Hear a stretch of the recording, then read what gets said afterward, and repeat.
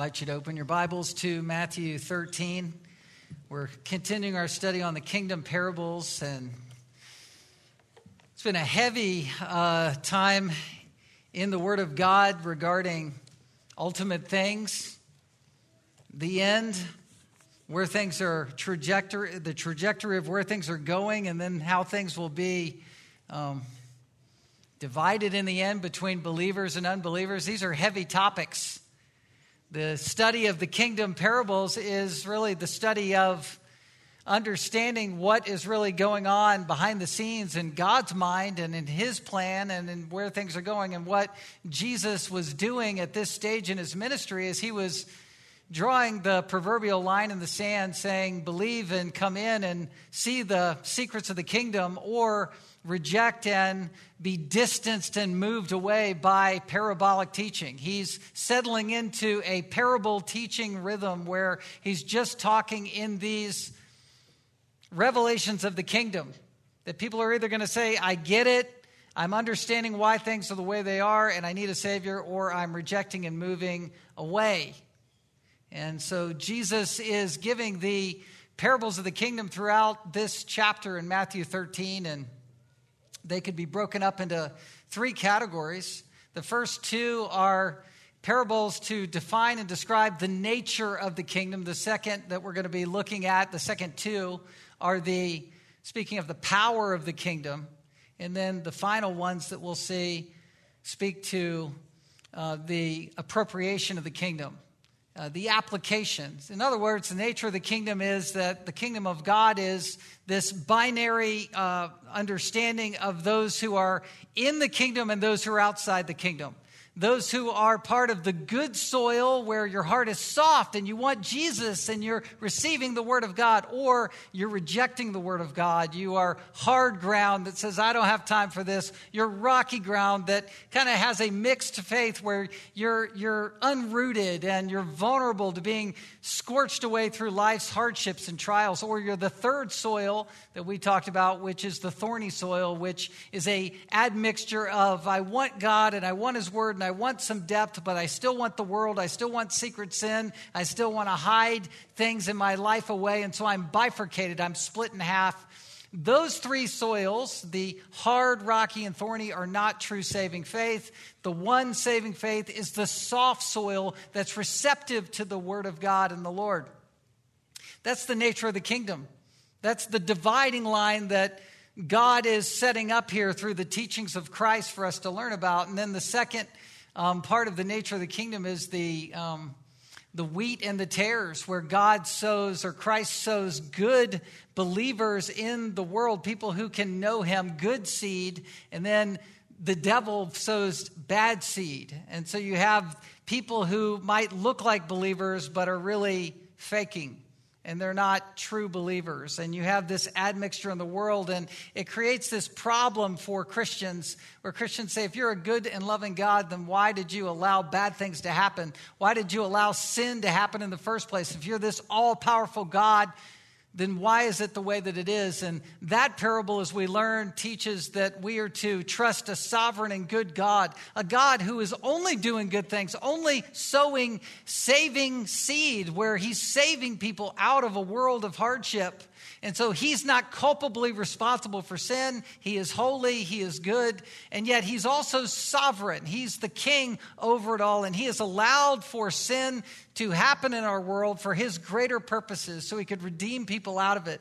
And instead of trying to interrupt this process or fix it or totally figure it out and understand it, we need to rest before God and trust Him in His sovereignty, that He's working everything out and He will reckon righteousness in the end. We leave the judgment to God in the end, in other words. We let Him avenge the wrongs. We'll leave that with the Lord. So these are the secrets of the kingdom. If you look at verse 11, this is of chapter 13. For disciples, for Christians, it says, to you it has been given to know the secrets of the kingdom of heaven. Secrets meaning revelations, to understand why things are the way they are. What's wrong with the world? Sin. What's the cause of what's wrong with the world? Sin. Going against God, against His law. What makes things right? with you and God? Grace, trusting his help and his help alone for saving grace. What's wrong with the world? Why is there a problem? Well, the problem of evil is what God allowed, but instead of questioning God, we are to trust God and his sovereignty. Now he's opening in this second section in verses 31 through 33, really extending to verse 35. He's opening up two parables of the kingdom that speak of God's power. God is at work powerfully, and this power is to give you something.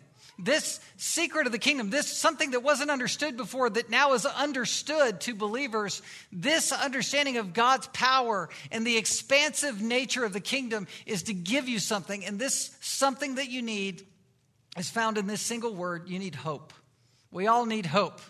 Yes, things are as bad as Christ has described in the nature of the kingdom, but when you understand the power of the kingdom, that the gates of hell shall not prevail against the church that he's building, when you understand that God is saving people from every tribe, tongue, people, and nation worldwide, that he's forming the body of Christ, whether we are a smattering of churches all throughout the world or not, God's kingdom is advancing. And these parables point to his power that will ultimately be on display in the millennial kingdom and the new heavens and the new earth. So every hardship you go through, every difficult life thud that you are nursing in your own heart needs to be lived in light of the kingdom that God is building. Yes, you might think that your contribution is small. You might think that your participation in church or as a believer is minuscule.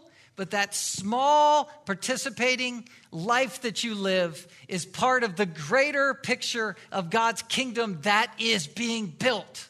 Please live your life in light of the kingdom, because living your life in light of God building his kingdom is to live in light of hope. The fear of man brings a snare. But those who trust in the Lord, Proverbs 29:25, those who trust in the Lord find a safe place. Are you afraid of somebody? You be honest with yourself. You're afraid of somebody in your life, somebody that's harboring something against you or holding something against you, remembering something against you, hurting you in a way. You need not fear man. You can put your trust in the Lord. You can find your hope in God and be released from that fear. Find the safe place in Christ. And we see this in these kingdom explanations in verses 31 through 35. We're going to be next week going down to verse 44, the appropriation of the kingdom. What does it mean for the kingdom of God to come alive in your life? That's next week. But this week, let's find some hope in light of the nature of the kingdom. These are Jesus' kingdom parables, the mysteries of the kingdom of God. And these are the ones that give us hope. We're looking at two of them. We're going to look at the parable of the mustard seed in verse 31 through 32. And then verse 33 will be the kingdom of God being found in the hidden leavened bread. So let me read verses 31 and 32, the first parable. He put another parable before them, saying, "The kingdom of heaven is like a grain of mustard seed that a man took and sowed in his field. It's the smallest of all seeds, but when it has grown, it is larger than all the garden plants and becomes a tree, so that the birds of the air come and make nests in its branches." In its branches. This is the kingdom of God in terms of God's expansive power. It's the mustard seed, verses 31 to 32. These next two parables make up the third and the fourth out of the 7 in total. And these parables go together. The mustard seed parable and then the parable of the hidden leaven. These parables are making a single point that you need to write down. And it is simply this: small measures of faith produce unimaginably powerful results. Small measures of faith, living your Christian life in small, obscure, hidden, tiny ways, produce powerfully unimaginable results. Small beginnings build mature ends. your life is compared to a mustard seed. This is an agricultural parable, like the sower who's sowing seed in the field, but this is one tiny, minuscule sized seed that's like invisible almost to the naked eye going out into a field. You are that mustard seed. You're just throwing yourself out there into the field. And then something unimaginably huge comes out of that seed. A mustard bush, which is like a tree, 6 foot around, 15 feet high, with branches that ultimately harden up and get strong enough for birds to flock in and nest and live out of this tiny, tiny little seed. It's incredible. The mustard seed. The mustard seed. This is who we are. This is what we are compared to. People have attempted to debunk Scripture and say it's not true, it's not real, because the mustard seed is not actually scientifically the smallest seed. See, a cynic will always talk a little bit weird like this because they're on a roll. They're making their point. Well, I think that Jesus was not delivering a lesson in botany at this point, but he was also very specific to what he meant by what he was saying. First of all, he could have been using hyperbole just to say it's the smallest. It's categorically one of the smallest. It's like when the Gospels talk about all of Jerusalem coming out to hear John the Baptist, or all the group, did every single person come? Well, it's sort of holism there, just to say Jesus is saying categorically, this is categorically in the family of smallest seeds. And different people look at it, different ways, but Jesus is making a ratio analogy to say this smallest of seeds categorically creates this giant bush categorically, which incidentally is not an actual official tree, but it's a bush. It becomes like a tree. Jesus is using this to make his point. This Dr. L.H. Shinners of a herbarium, who was a lecturer at Smithsonian, said the mustard seed was the smallest noticed by people of the time of Christ. Barley, wheat, lentils, beans are much larger seeds. Weed families with the like or smaller seeds like chickweed or unnoticed seeds. Those categorically wild, not planted like a crop. This is a planted crop seed that is the smallest of that kind, known at that time. Obviously, there's a seed, the tobacco seed is a little bit smaller. That was planted in America, and so that didn't become known until the 16th century. So Jesus is well within his categorical rights to talk about this. This bush in Palestine grows so big that it becomes surrounded by birds who love the black seeds, and they nest in that bush eventually as the branches grow stronger. He's talking in terms of a small, tiny seed to make his point. Matthew 17:20 makes the same point. It says, because of your little faith, he was chiding the Pharisees. But he says, for truly I say to you, if you have faith like a grain of mustard seed, you'll say to this mountain, move from here to there, and it will move, and nothing will be impossible for you. Jesus is not talking about giving us miracle powers to actually move physical mountains.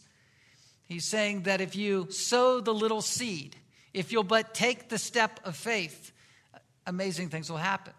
Paul prayed this, that in God, in his kingdom work, God would do exceedingly abundantly above all we could ask or think. In other words, we can't dream up the plan that God is doing out in our world that we don't even know about.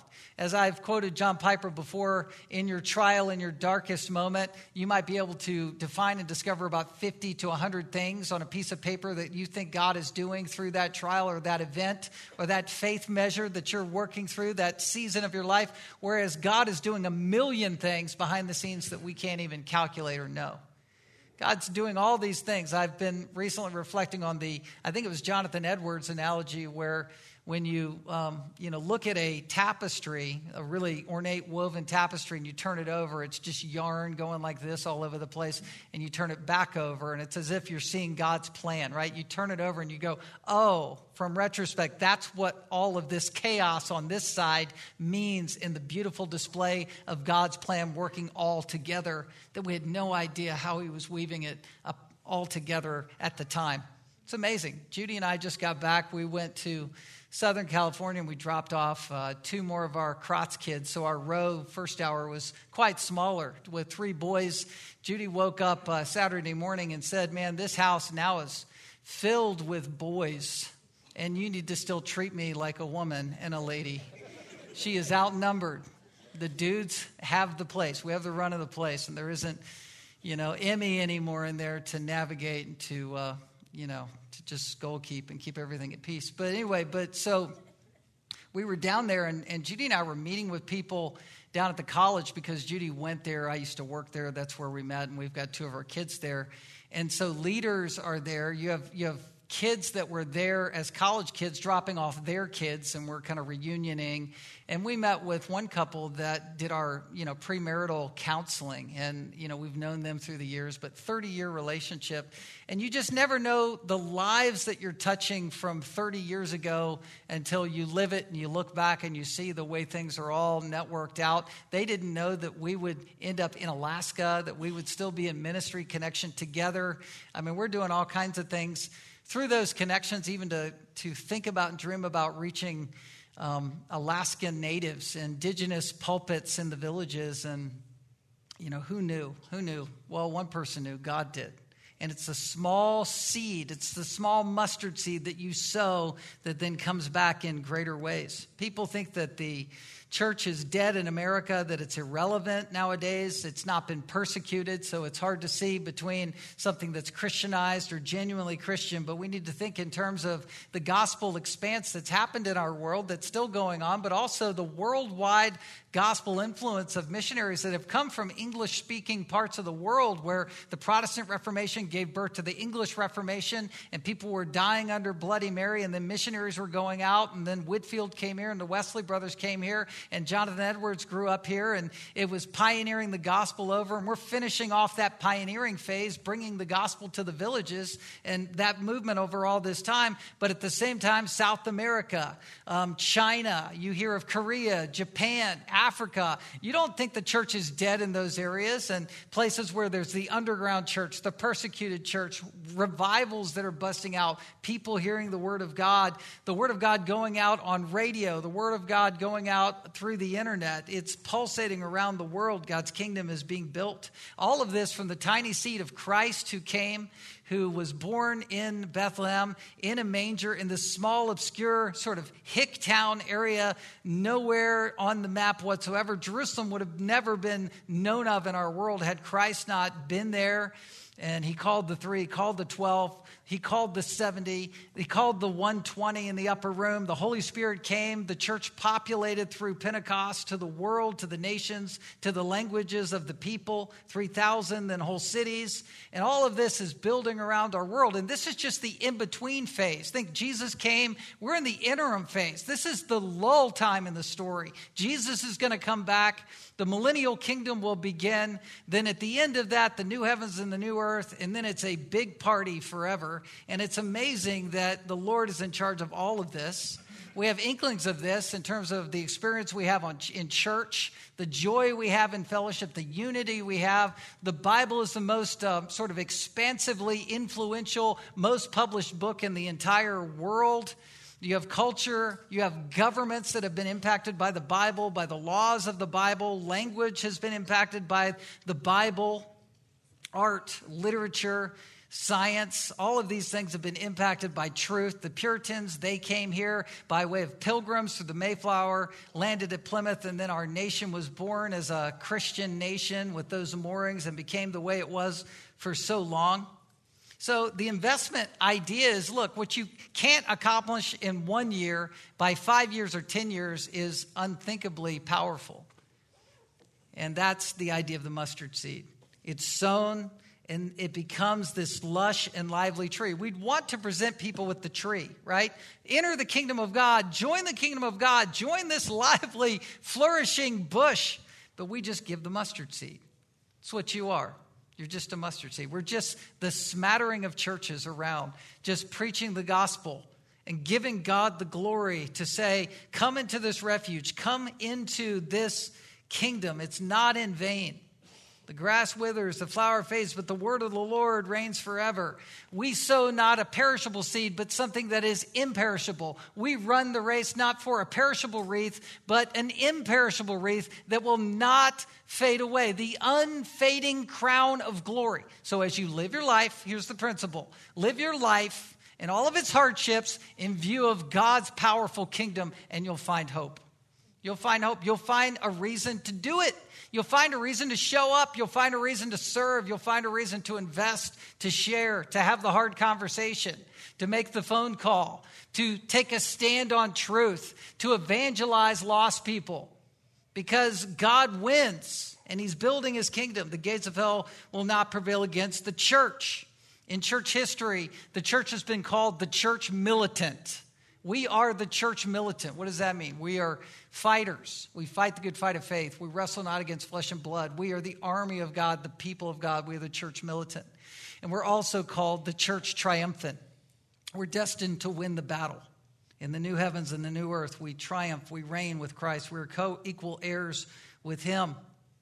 You think of trees. Just to build on the tree analogy, if you cut one down, you can see the rings that are there, and the rings all tell the level of history that this tree, this inanimate object, has observed as it stood tall through wars, through undulations of government and society and trends, and it just stands and grows and lives throughout ancient history into modern day. It stands and builds, and wars come and wars go, and this tree is there.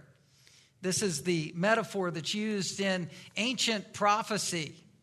Ezekiel 17, on the mountain height of Israel, I will plant it, and it may bear branches and produce fruit and become a noble cedar, and under it will dwell every kind of bird, meaning Gentiles. In the shade of its branches, the birds of every sort will nest. Ezekiel 31, 3-6, Assyria was a cedar of Lebanon with beautiful branches and forest shade and a towering height, and its top among the clouds. Waters nourished it, deep made it grow tall, and making its rivers flow around the place of its planting, sending forth its streams to all the trees of the field. So it towered high, all the trees of the field. Its boughs grew large and its branches long, from abundant water in its shoots. All the birds of the heavens made their nest in its boughs. Under its branches, all the beasts of the field gave birth to their young, and under its shadow lived all great nations. It's a prediction of Revelation. Revelation 11:15. Then the seventh angel blew his trumpet, and there were loud voices in heaven saying, the kingdom of this world has become the kingdom of our Lord and of his Christ, and he shall reign forever and ever. Pharisees wouldn't see this kingdom. The kingdom of God is, Luke 17, is not coming with signs to be observed, nor they say, look, here it is. They can't do that. There, for behold, the kingdom of God is in the midst of you. The Lord has brought the kingdom of God. God's kingdom is him ruling from heaven sovereignly over all world events, over all of creation, over all of history. The kingdom of God comes in the church. Your kingdom come, your will be done on earth as it is in heaven. We are the connection between heaven and earth. Here, Christ is our intercessor, and he is the head of the church. Then the kingdom of God, as we're going to learn next week, comes in your hearts, where the kingdom of God is not eating or drinking, but righteousness, peace, and joy in the Holy Spirit. The kingdom is amongst us, but it is also building. And you need to understand, as we work, God is working, and he is superintending and superseding our meager small events in mustard seed humility as he's bringing forth his kingdom. Daniel 4 predicted this. Verse 10, the visions of my head as I lay in bed were these. I saw, and behold, a tree in the midst of the earth, and its height was great. The tree grew and became strong, and its top reached the heaven, and it was visible to the end of the whole earth. Its leaves were beautiful in its abundance, and in it was food for all. The beasts of the field found shade under it, and the birds of the heavens lived in branches, and all the flesh was fed from it. That's the kingdom of God. As you think about it, maybe as an analogy, you're like a kid trying to finish your semester and do your exam, knowing that you've got a parent paid for vacation around the corner, or you're working your job trying to finish your project in project management work, and you know that there's an end in sight and maybe a bonus around the corner or retirement, right? Paul put it this way. He said, I run a race and I endure for an unfading crown of glory. This is what we live for. What stands in our way? Well, we lose faith when we look at man, when we look at ourselves and we say, man, I'm not cutting it. I can't do it anymore. Or that person scares me. I can't say this to that person because that person will hate me or hurt me or fire me. But the fear of man is a snare. The Lord is a safe place. Trust in him. We trust in his work, his kingdom. This is hope. This isn't pragmatism. This isn't name and claim it theology. This isn't for us to, sort of cast a spell in this world and have something happen. It's not the pragmatism of the modern Calvinism movement. I believe in Reformed theology, but the modern young, restless, and Reformed was hipster and into themselves and trying to make things happen through pragmatic games and different things that were the exact opposite of trusting in God who is in control. God is building his kingdom. This is not about us. This is not about being cool. This is about presenting truth as seed and leaving the results to God. Here's the second parable. The second parable is in a single verse. It makes the same point with a different nuance. It's the parable of hidden leaven, verse 33. He told them another parable. The kingdom of heaven is like leaven that a woman took and hid in 3 measures of flour till it was all leavened.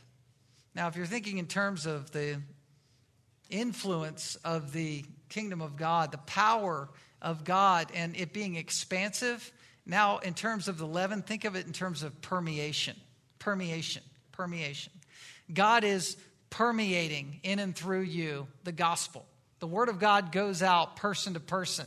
2 Timothy 2:2 is the invisible advancement of the kingdom of God. You can reach the world from Anchorage, Alaska. And this is a unique place. It's a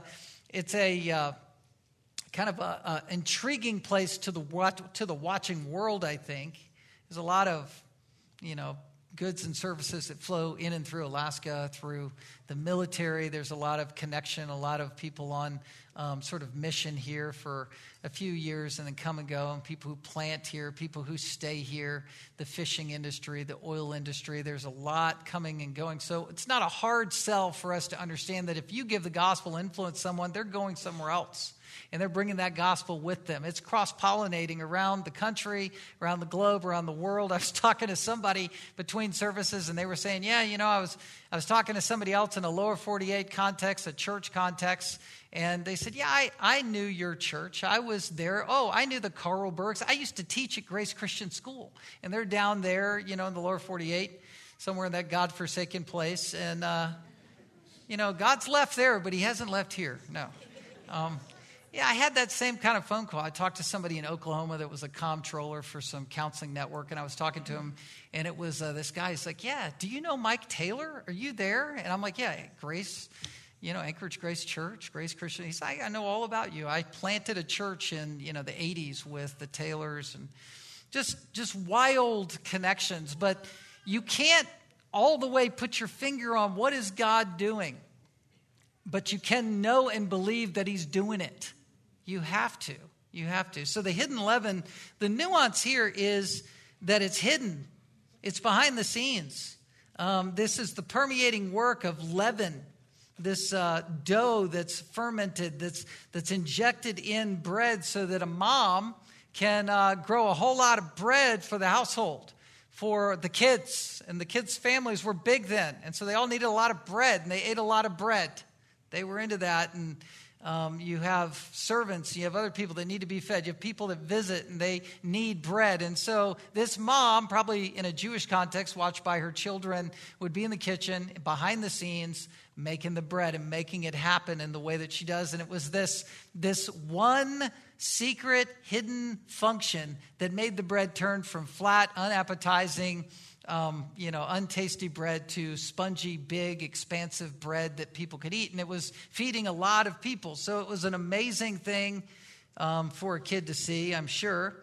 You have Jesus who's making all kinds of analogies from common life with the farmer, with the sower, with the landowner, with the merchant we're going to learn about, with the person wandering through a field. Now, in this instance, you have the mother. You have the homemaker, the wife, who's making the bread to rise, doing what is to be expected. And it's the little leaven that is the agent of influence that's permeating the whole, creating the chemical reaction, doing something that is invisible behind the scenes where it's chemically causing the bread to rise. I think I made the confession week before last that I have this nagging habit of wondering what's cooking in the kitchen, and if you open that oven door a little bit, you're messing with that rising process. So I have to be very careful. You just hit the oven light. But anyway, it's an important thing, and the 3 measures here of flour is the same amount that was used by Sarah in Genesis 18:6. Abraham went quickly to the tent to Sarah. There were strangers, there were visitors. Remember the 2 angels, there were 3, but one was Christ himself, the Lord, visiting to give the news that Sarah would be with child. And what you have here is Abraham saying, quick, 3 seahs of fine flour, knead it, and make cakes. Make a lot. Judges 9:16 or 6:19. So Gideon, and he's fooling the Midianites, but he went to the house and prepared a young goat and unleavened cakes from an ephah of flour. This is that amount. Perhaps it were these amounts that were used in ancient times with Elijah, with the widow's son, but not sure. But Old Testament times had the Feast of the Unleavened Bread. And so why is leaven being put on display as something positive here? Feast of the Unleavened Bread was at Nisan, that 4th month in the ceremonial calendar for the Jews, and it was April 15th. And basically they would celebrate Passover during that time, and that was a time of the unleavened bread. Unleavened bread, why? Because when the Israelites were under captivity, this is all a picture of the Old Testament version of the gospel. They were in bondage, like bondage of sin. They're under the enslavement of Pharaoh, a picture of Satan, and they're there, and they're being delivered, and God is putting plagues on them to counter all of their false teaching and their false witchery and their false idolatry, sending plagues of locusts, plagues of frogs, blood in the water, all these things. And ultimately, he's going to send the death angel to wipe out their firstborn son in all the households. But there's a covering of grace for God's people where he sets them apart and says, splatter the blood of your lamb on the doorpost as a protection, as a symbol of protection where the death angel won't touch you. It's a picture of the gospel of saving grace in each household. And so you have these people who are there, and they're called at that point by the law, by God, by Moses, not to put leaven in the bread, eat flatbread. And part of the symbolism there is to say, you need to make haste to get out of there. We don't have time for the bread to rise. So you're just eating the means that you have, and you need to get out. But it's also a picture of cutting the cord from Egypt. You're leaving that land. You're not eating from their good bread anymore. You're leaving the leaven behind. You're disassociating yourself from their sinfulness. Paul brings this analogy into the church in 1 Corinthians 5, 6, and 7. Your boasting is not good.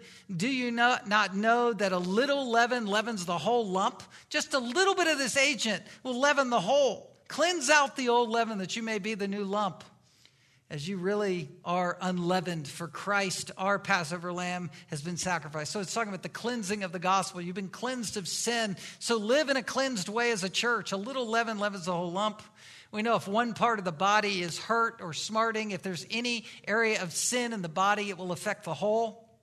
Well, Christ in reverse order here is saying that the little bit of agency, the little bit of hidden leaven will expand the whole of the bread. And it's positive here. Leaven is actually a neutral agent. There's nothing sinful about leavened bread. Some dough that's passed into the bread is not wrong to do. In terms of Leviticus 23, Israel was to offer leavened bread to the Lord. There's an illustration John MacArthur used of Jewish mothers who would give their daughter getting married a gift of a little piece of leaven from the last dough before the wedding. The girl starts the first loaf in the new marriage as a starter for her mother, symbolized all the best and good and blessedness of the family that she would give to her new family. It was carried on from next family to next family, passing the righteous seed on to the next generation. It's a picture of growth and life in that regard. You can't get away from the humility of the woman, though. Listen, don't miss the picture here. You are pictured as a believer, as a housewife in the kitchen, hiding the leaven in the dough, making, this great effect. It's incredible. It's humility. You do a lot of stuff behind the scenes. Grace Christian School is behind the scenes work. There's a lot of ministry that goes on in the lives of children as they're hearing the gospel every single day. When I come to work, I see the kids, lining up to class, to the bathroom, to the hallway, to recess, to doing this and that. And I pray for them, and I pray that the gospel is going into the hearts of the little ones. I hear chapel music going on. There's chapel messages that happen right here and over there that are invested in the lives of children. I think of the homeschool families that are populating our church, where you're saying, I'm investing in the kids' lives at home and ministering the word of God and gospel, God-centered curriculum. You could choose other curriculum, but you choose the Bible to give a Christian worldview to your kid, and those who are discipling your kids at home when they come back from school after a hard day to give them the truth. The word of God is going out. The kingdom is being built. The kingdom's being built through radio. It goes out all the time. I don't have a radio in my Bronco, so I don't listen to myself much. But I'm reminded sometimes if I'm riding, in Mama's car, that I hear it and the word is going out.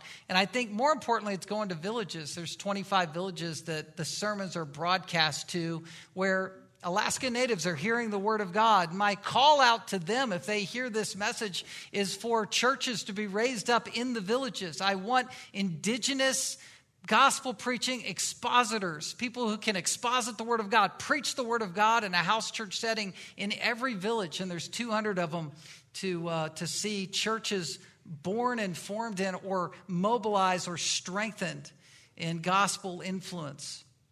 We have the seminary. We have so many things that are happening in Bible studies, a lot of behind-the-scenes work, prison ministry, things that are happening that we don't all communicate about or all know about. You can see some of that in the fall kickoff video, but the Word of God is going out. God is doing His work here in Alaska in ways like this loaf of bread that's just filling up and permeating in terms of size and influence. The hidden leaven does its work. Well, look at verses 34 and 35. This is a little commercial break just to ground us in the series as we close.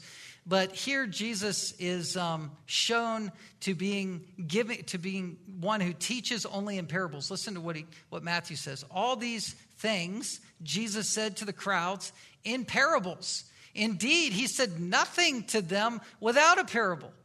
That was to fulfill what was spoken by the prophet. I will open my mouth in parables. I will utter what has been hidden since the foundation of the world. What's Matthew doing here? He's basically explaining what Jesus is doing with his 7 parables. Parables are meant to judge people who are hardening up to the gospel. They're a judgment, saying you're either going to understand this or you're not. You either understand the nature of the kingdom, and it's binary, you're in or out, or you don't. You either understand that the power of the kingdom is there and it's meant for hope and it's going to win in the end. And then we'll learn next week you need to understand the appropriation of the kingdom, that the kingdom of God comes in your hearts. But people who in Galilee were rejecting Jesus were rejecting his parable ministry, going, I don't really want to receive really what this means for my life. I don't want it. And so Jesus was teaching in parables, but there is a flipped little note of hope here with the reference in verse 35. That is a reference from Psalm 78, 1-4. Let me just read verses 1-4 to show you where there is hope.